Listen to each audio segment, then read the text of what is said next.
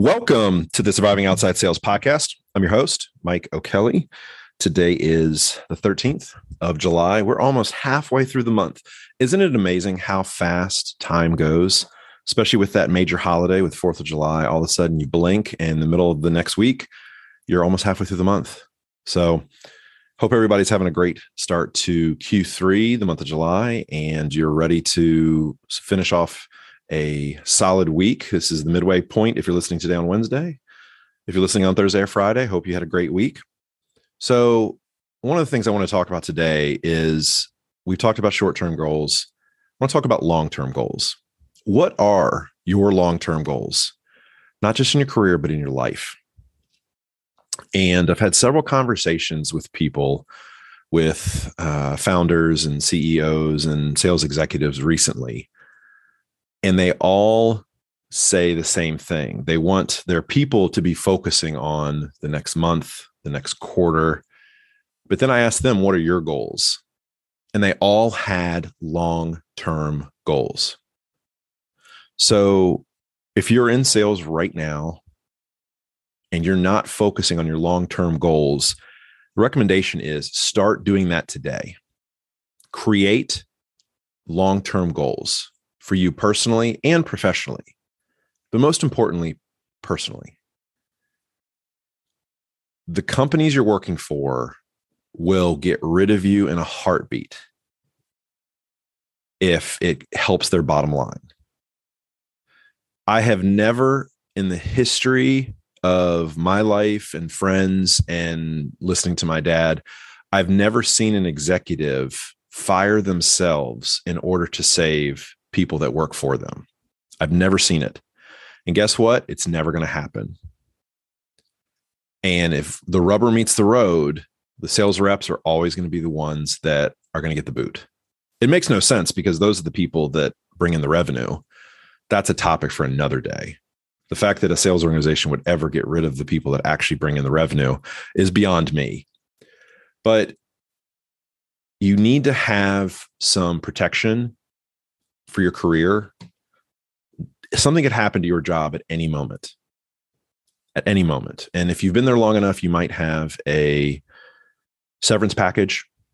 You might have some PTO that you can still get some money. And 401ks are great, but look what's happened in the stock market in the last 5 months, completely tanked. And that money is not readily available to you. So you've stashed it away for a rainy day, but a rainy day might be coming. And so I've had several positions eliminated.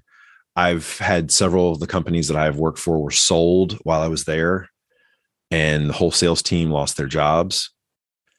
So I've been through major transitions in my life. So if anybody can guide you on this, it's me. It sucks. It's not the end of the world. You're going to find something else, or there's opportunity everywhere. I can't stress that enough. If my voice is hitting your ears right now, there is opportunity everywhere. You just have to be willing to look for it. So if you love what you're doing right now, fantastic. I'm so happy that you have something that you are really passionate about. We need more people in the sales world to be uber passionate about what they are representing. That helps everyone.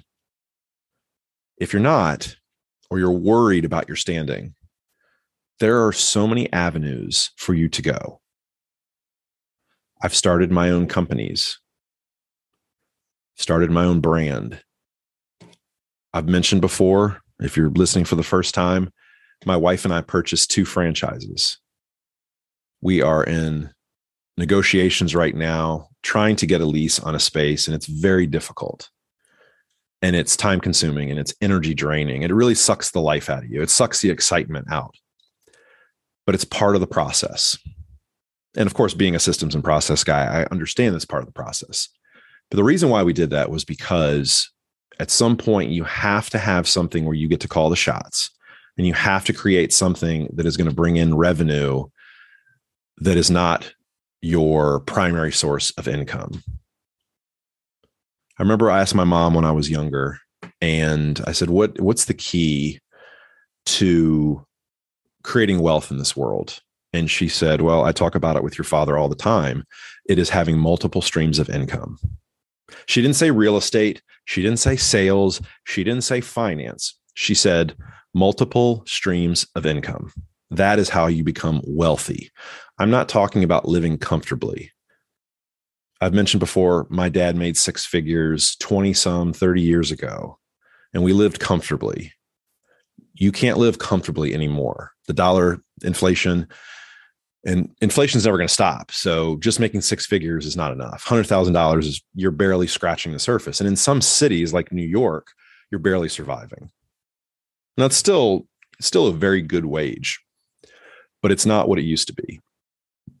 So having multiple streams of income and creating that exit plan, if you have to utilize that, it takes time. Just know that. It takes time. It takes time to build up anything you're going to be doing. Very rarely are you going to make an exit. Are you going to jump on board with something and it's immediately going to take off? That's a unicorn.